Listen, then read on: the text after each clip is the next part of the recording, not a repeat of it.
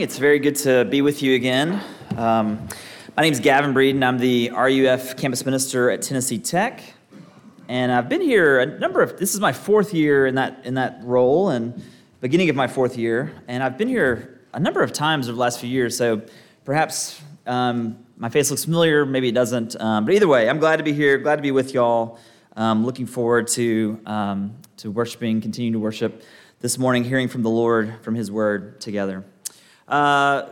If you have a Bible, please open to 1 Timothy chapter 1. 1 Timothy, as you may know, is a letter written by the Apostle Paul, and it's written to Timothy, who was a young pastor, who was sort of his son in the faith. And Timothy was a pastor in a city called Ephesus. And in this letter, Paul is writing for several reasons, to encourage Timothy, but also there's a lot of time Paul devotes to trying to warn Timothy about the false teaching that is going around Ephesus, about false teachers who are in Ephesus, who are spreading a false gospel. And in the midst of this warning, Paul takes a moment to really reflect on his own conversion, his own call to ministry in a way. And Paul's doing that sort of in contrast to this false gospel. A false gospel doesn't transform anybody. A false gospel doesn't change people, right? It doesn't turn sinners into saints.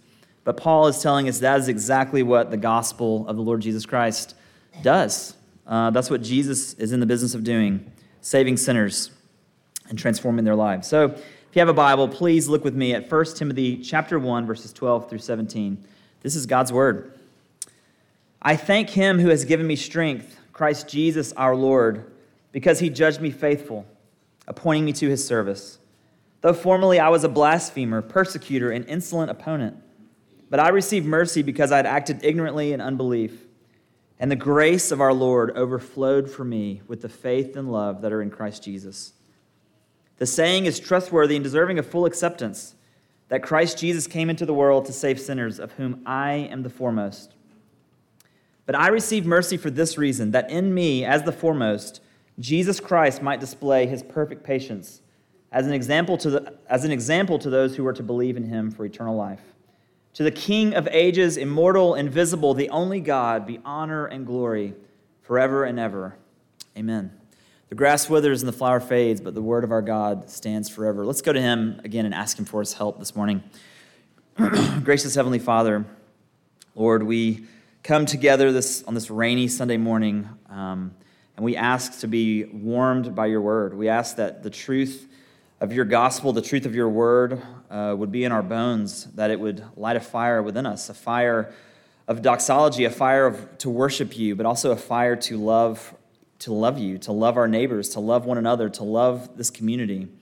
Lord, we pray that as we come to this passage, that you would teach us, that you would help us to understand it. We pray you would write your eternal truths on our hearts, and that we would see Jesus this morning. We ask these things in Christ Jesus' name.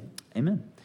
Well, I've been coming here long enough now that I feel like I can, say this to you without fear, I hope. But I want to confess something to you this morning. I enjoy musicals, okay? I said it. I hope you don't look at me any differently now. I hope this is not my last invitation to be here. I hope you don't tune out the rest of the sermon. But I do. I enjoy singing in the rain, Fiddler on the Roof, the sound of music. These are a few of my favorite things. But it took me a while to appreciate musicals, because for me, one of the biggest obstacles to kind of getting into a musical, learning to appreciate it, to enjoy it, was that people sort of in the middle of conversation, in the middle of everyday life, would break out into song. And that just seems so unbelievable. That just seems so strange that, to see two street gangs in West Side Story resolve their problems through singing and dancing. That's just not how it happens in everyday life. But breaking into song sort of unexpectedly is exactly what we see the Apostle Paul doing in this letter to Timothy. He's writing this letter. He's warning Timothy about false teaching and false teachers who are running around Ephesus. And he's reflecting on his own conversion. And then in verse 17, he just breaks out into song. He breaks out into praise to God. And it really gives the impression that Paul lived a life that was marked by praise, that he lived a life that we might call a life of doxology. And here's the question that I want us to sort of ponder this morning, the question I want you to ask yourself, the question for myself as well, is do I live a life of doxology? Do I live a life that is marked by praise? And I'm not suggesting, right, that we should break out into song, when you're eating lunch in Chick-fil-A or something like that, but I'm suggesting a life in which our hearts are continuously pointed, directed towards Jesus in worship, in gratitude, in thanksgiving, in praise. Do we have hearts and minds that regularly turn to God in praise? Does worshiping with God's people feel like a delight, or does it feel like a chore? So this morning, we're going to use this passage almost as a case study. What's sort of Paul's secret here? What is it that Paul has that we need to get a hold of? What is it that causes him to break out into song in the middle of writing a letter? Where does this joyful praise come from? So just 2 points this morning regarding Paul's doxology. First, we'll see that doxology is fueled by commission, and second, we'll see doxology is fueled by conversion. So first of all, doxology is fueled by commission. This will be a shorter point. We'll spend most of our time this morning on the second point. But we see this in verse 12. Paul begins this section by expressing his thanks to Jesus, right? And he lists 3 things specifically in verse 12 that he's thankful for. He's thankful that Jesus has given him strength. He's thankful that Jesus has judged him faithful and that Jesus has appointed him to his service. And all of these things are in reference to Paul's commission, to his specific duty, his role as an apostle and a missionary. And Paul seems absolutely amazed that someone like him has been called into the service of the Lord Jesus to serve in this way. And as we see throughout this passage, his amazement has a lot to do with what he was like before his conversion, who he was before he became a Christian. And as he tells us in verse 13, he says he was a blasphemer, he was a persecutor, he was an insolent opponent. Paul had rejected Jesus and Christianity. He had sought to arrest and kill Christians. He himself was as violently opposed to the cause of Jesus as anybody could be. But despite all of that, Jesus calls Paul to be his servant. And not only that, he calls him to be his apostle. He calls him to be a missionary for the sake of Christ's kingdom. And it's almost as if Paul is pinching himself here. I can't believe I get to be a servant to Jesus. He's shocked that such a sinner as himself gets to be an apostle and a missionary for Jesus. It fills him with gratitude, and it's this gratitude that in verse 12 that we see, that's the beginning of what is leading him to this doxology in verse 17. It's just like a character in a musical, right? They're so overcome with emotion that they can't help but to sing. And that's the impression that we get as we start to read this passage, that Paul becomes there's sort of an intensity, a building here, that Paul becomes so overwhelmed with it that he can't help but to break out into song. So what do we learn from this? I mean, none of us in this room is an apostle like Paul. Most of us here aren't called to vocational ministry. Is this type of gratitude that we see in this passage, is this only reserved for those whose day job it is to serve Jesus, right, as part of their day job? People like me, like an RUF campus minister, like a pastor, like a missionary. Is this type of joy only reserved for people in that situation? Absolutely not. Because each Christian, each person who's a follower of Jesus has been equipped and commissioned by Jesus. Each of us has a calling to be his ambassador, to be his servant in this world, in this community, in this church. So, and consider the analogy that Paul uses in 1 Corinthians 12, where he talks about the church, the people of God, as a human body, right? And Jesus himself is the head of the body. He's in control. He's the leader. He's telling the body what to do. The body parts are the ones who are doing the work, who are following the head's leading, doing what the head tells them to do. If you are in Christ, you have gifts. You have been gifted. You have a role. You have a function in the body of Christ. You have been commissioned to serve Jesus, both in this church and in your community. You've been sent out. And you have a role that no one else can fill, right? There's a role that he has made just for you to fill in his kingdom.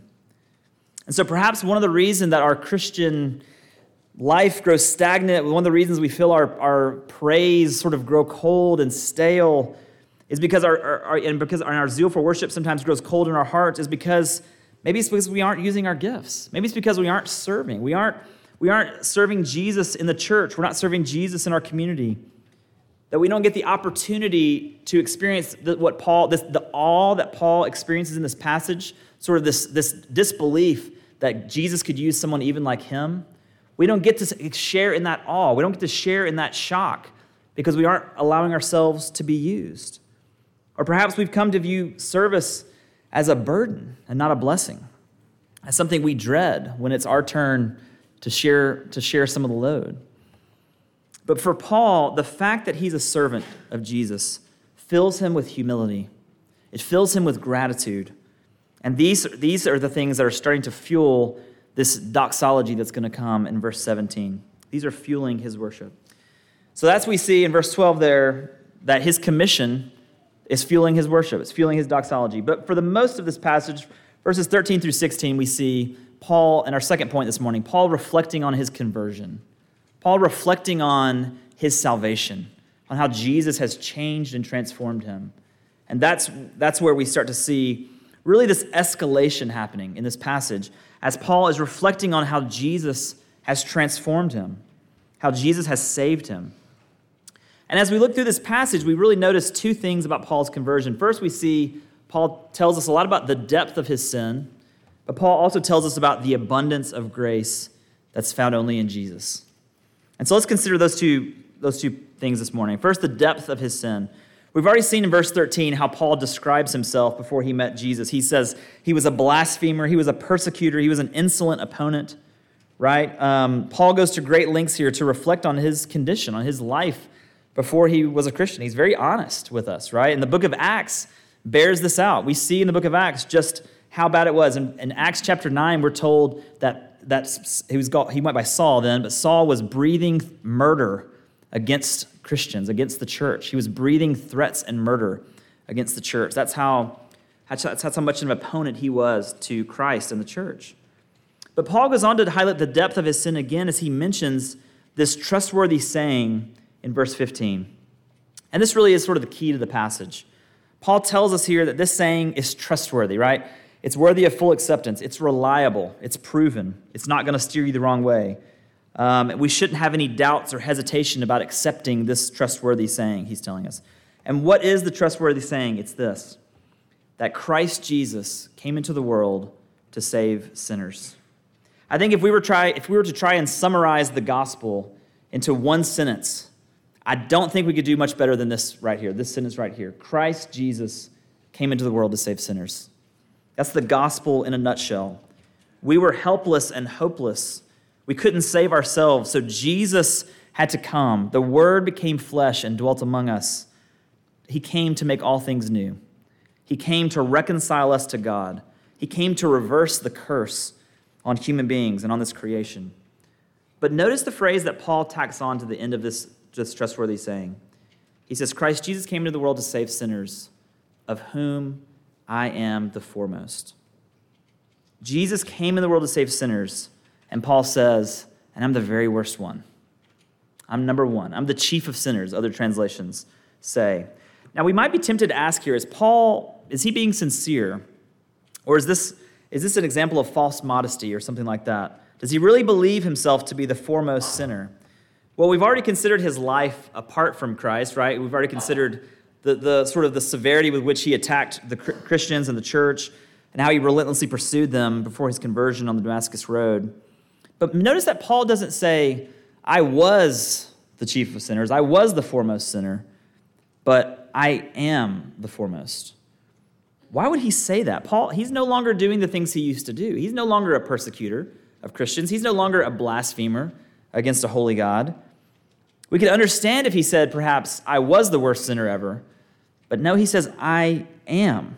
Paul, me, the missionary, I am the foremost sinner. I am the chief of sinners. What we see here is that Paul recognizes the depth of his own sin. He still struggles. He knows that he has not outgrown his need for Jesus.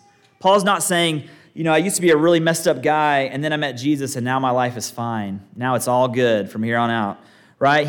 Paul says, I am the foremost sinner. I still desperately need Jesus as my Savior each and every minute. Paul the missionary, Paul the New Testament writer, Paul the apostle is still utterly dependent on the Lord Jesus. And this should be true of all of us.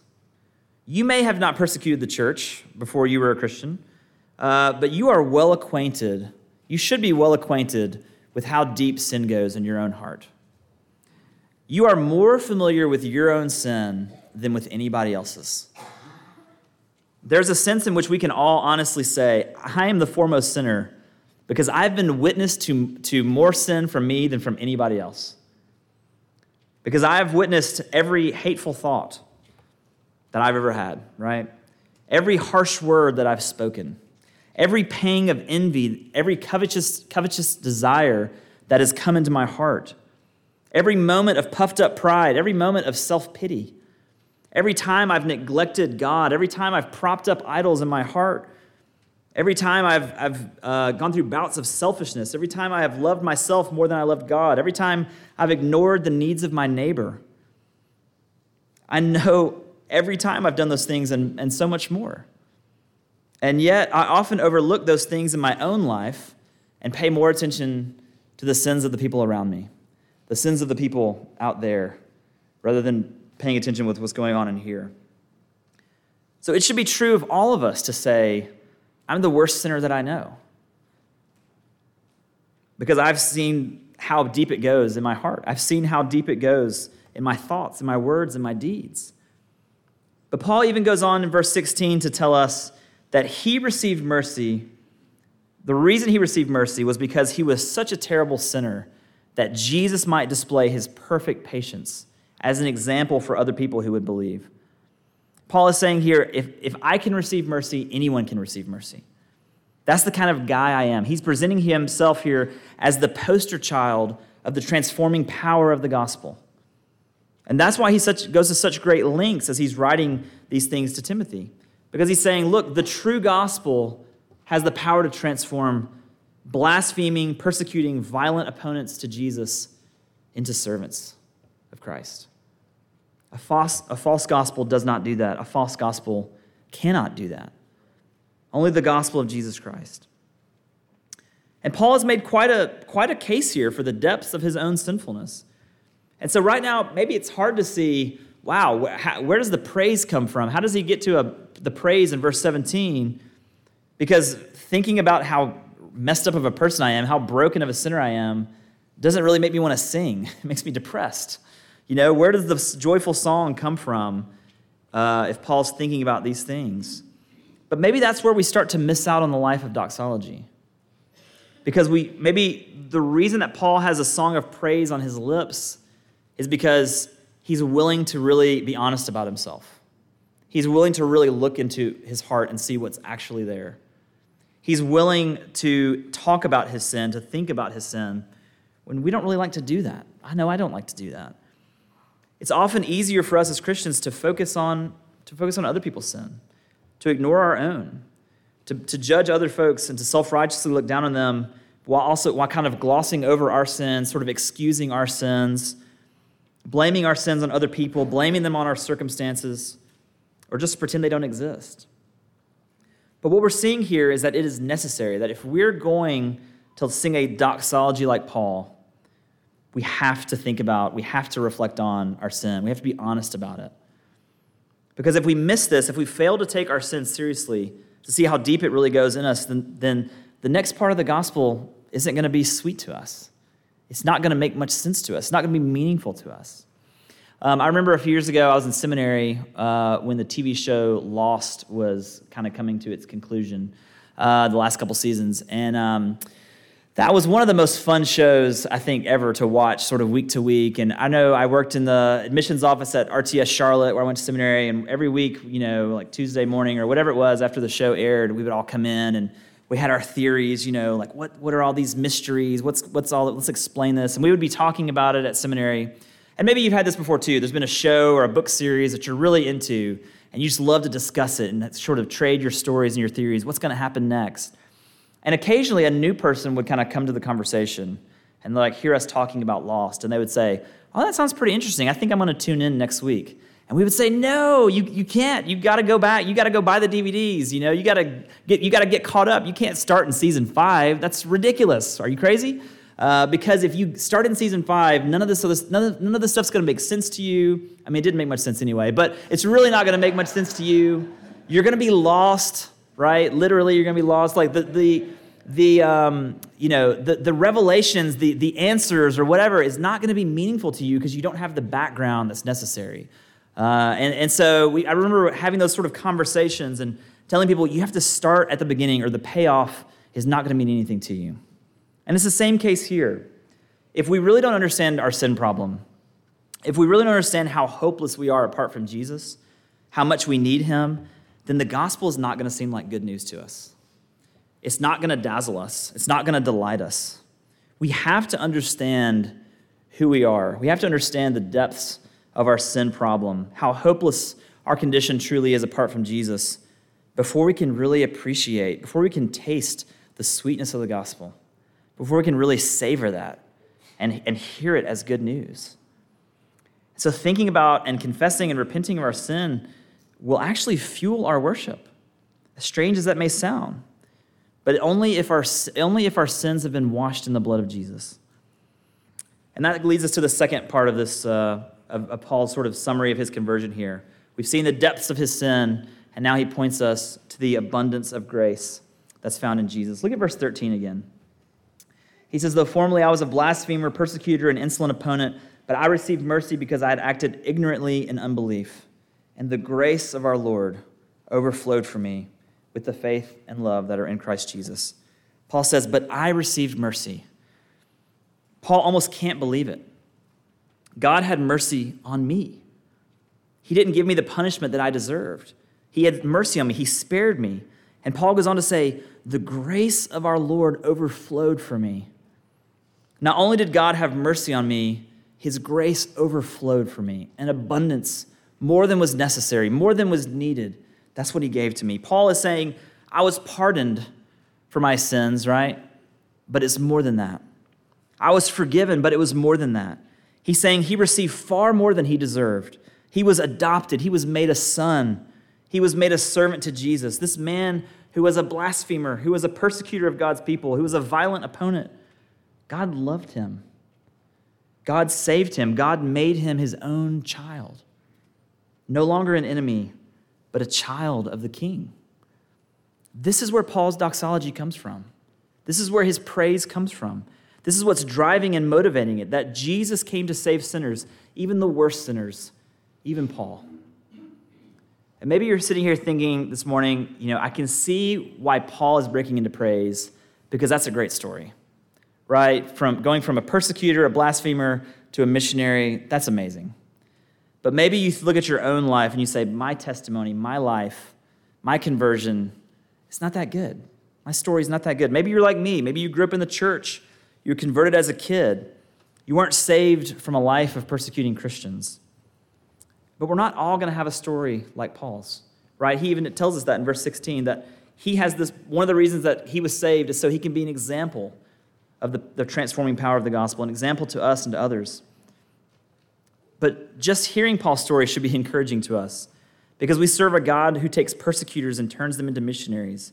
We serve a Savior who can take a fierce enemy and turn him into a beloved son. But it's also important not to sell your own testimony short. I love that you guys are starting to put testimonies in your worship service. That's wonderful. Because you may not have been persecuting the church, but you were still sinning against a holy God.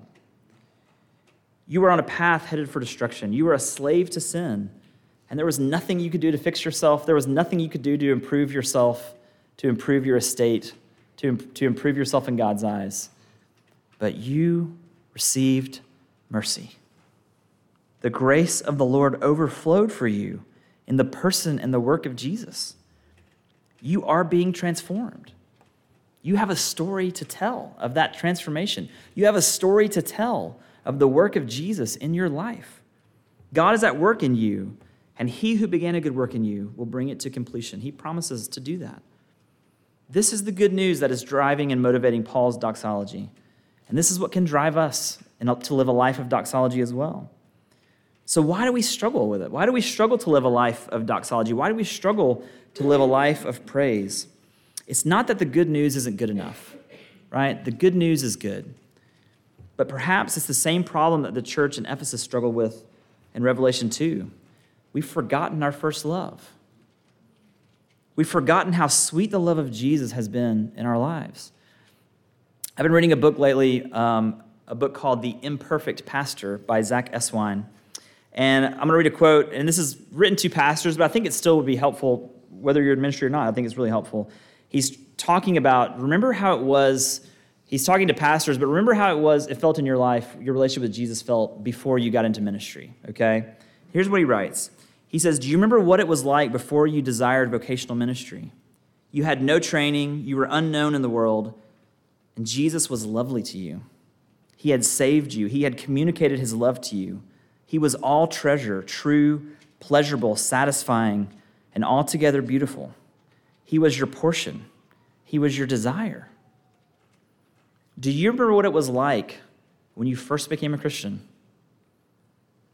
How sweet Jesus seemed to you. How you couldn't believe that you were saved, that you had received mercy. How real and fresh his grace felt in your life. It was amazing. It was life-changing. But it can be easy to forget, right? We're forgetful people. If you look through the Old Testament again and again and again, what God is saying to his people in the Old Testament is remember. Remember what I did for you. Remember what I did for your ancestors. Remember the faithfulness that I've shown you. Remember how I saved you. And he's telling us the same thing. Paul's secret to living a life of doxology was not to let himself forget it, to remind himself, to tell the story of how Jesus saved him over and over again, to tell that story again and again, to tell who he used to be, to tell how he met Jesus, to tell who he became. If you are in Christ, you have a story to tell, just like that.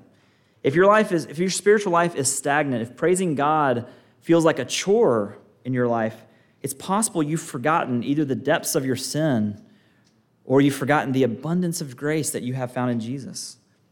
These things, along with Paul's sort of his awe that he would be called to be a servant of Jesus and servant to his kingdom, these are what fuels Paul's doxology.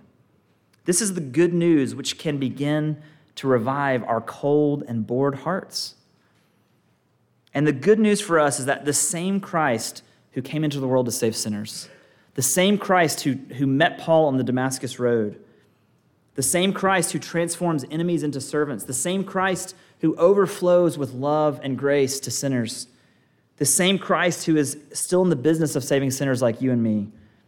This is the Christ we gather to worship each Lord's Day. This is the Christ we are gathered to worship this morning. Let us lift our hearts and our voices to him in praise. Amen. Let me pray for us. Gracious Heavenly Father, Lord, it is so easy for us to forget. We confess we are a forgetful people. We forget who we were. We forget who we are. We forget what you have done for us. We forget the grace and mercy we've received in Jesus. Lord, help us to remember. Help us to tell our story of your transforming grace. Help us to tell that story regularly, to tell it to ourselves, to tell it to our neighbor, to remind ourselves how you have changed us, how you are changing us. And Lord, let that fuel our praise. Let that fuel our doxology. We ask things in Jesus' name. Amen.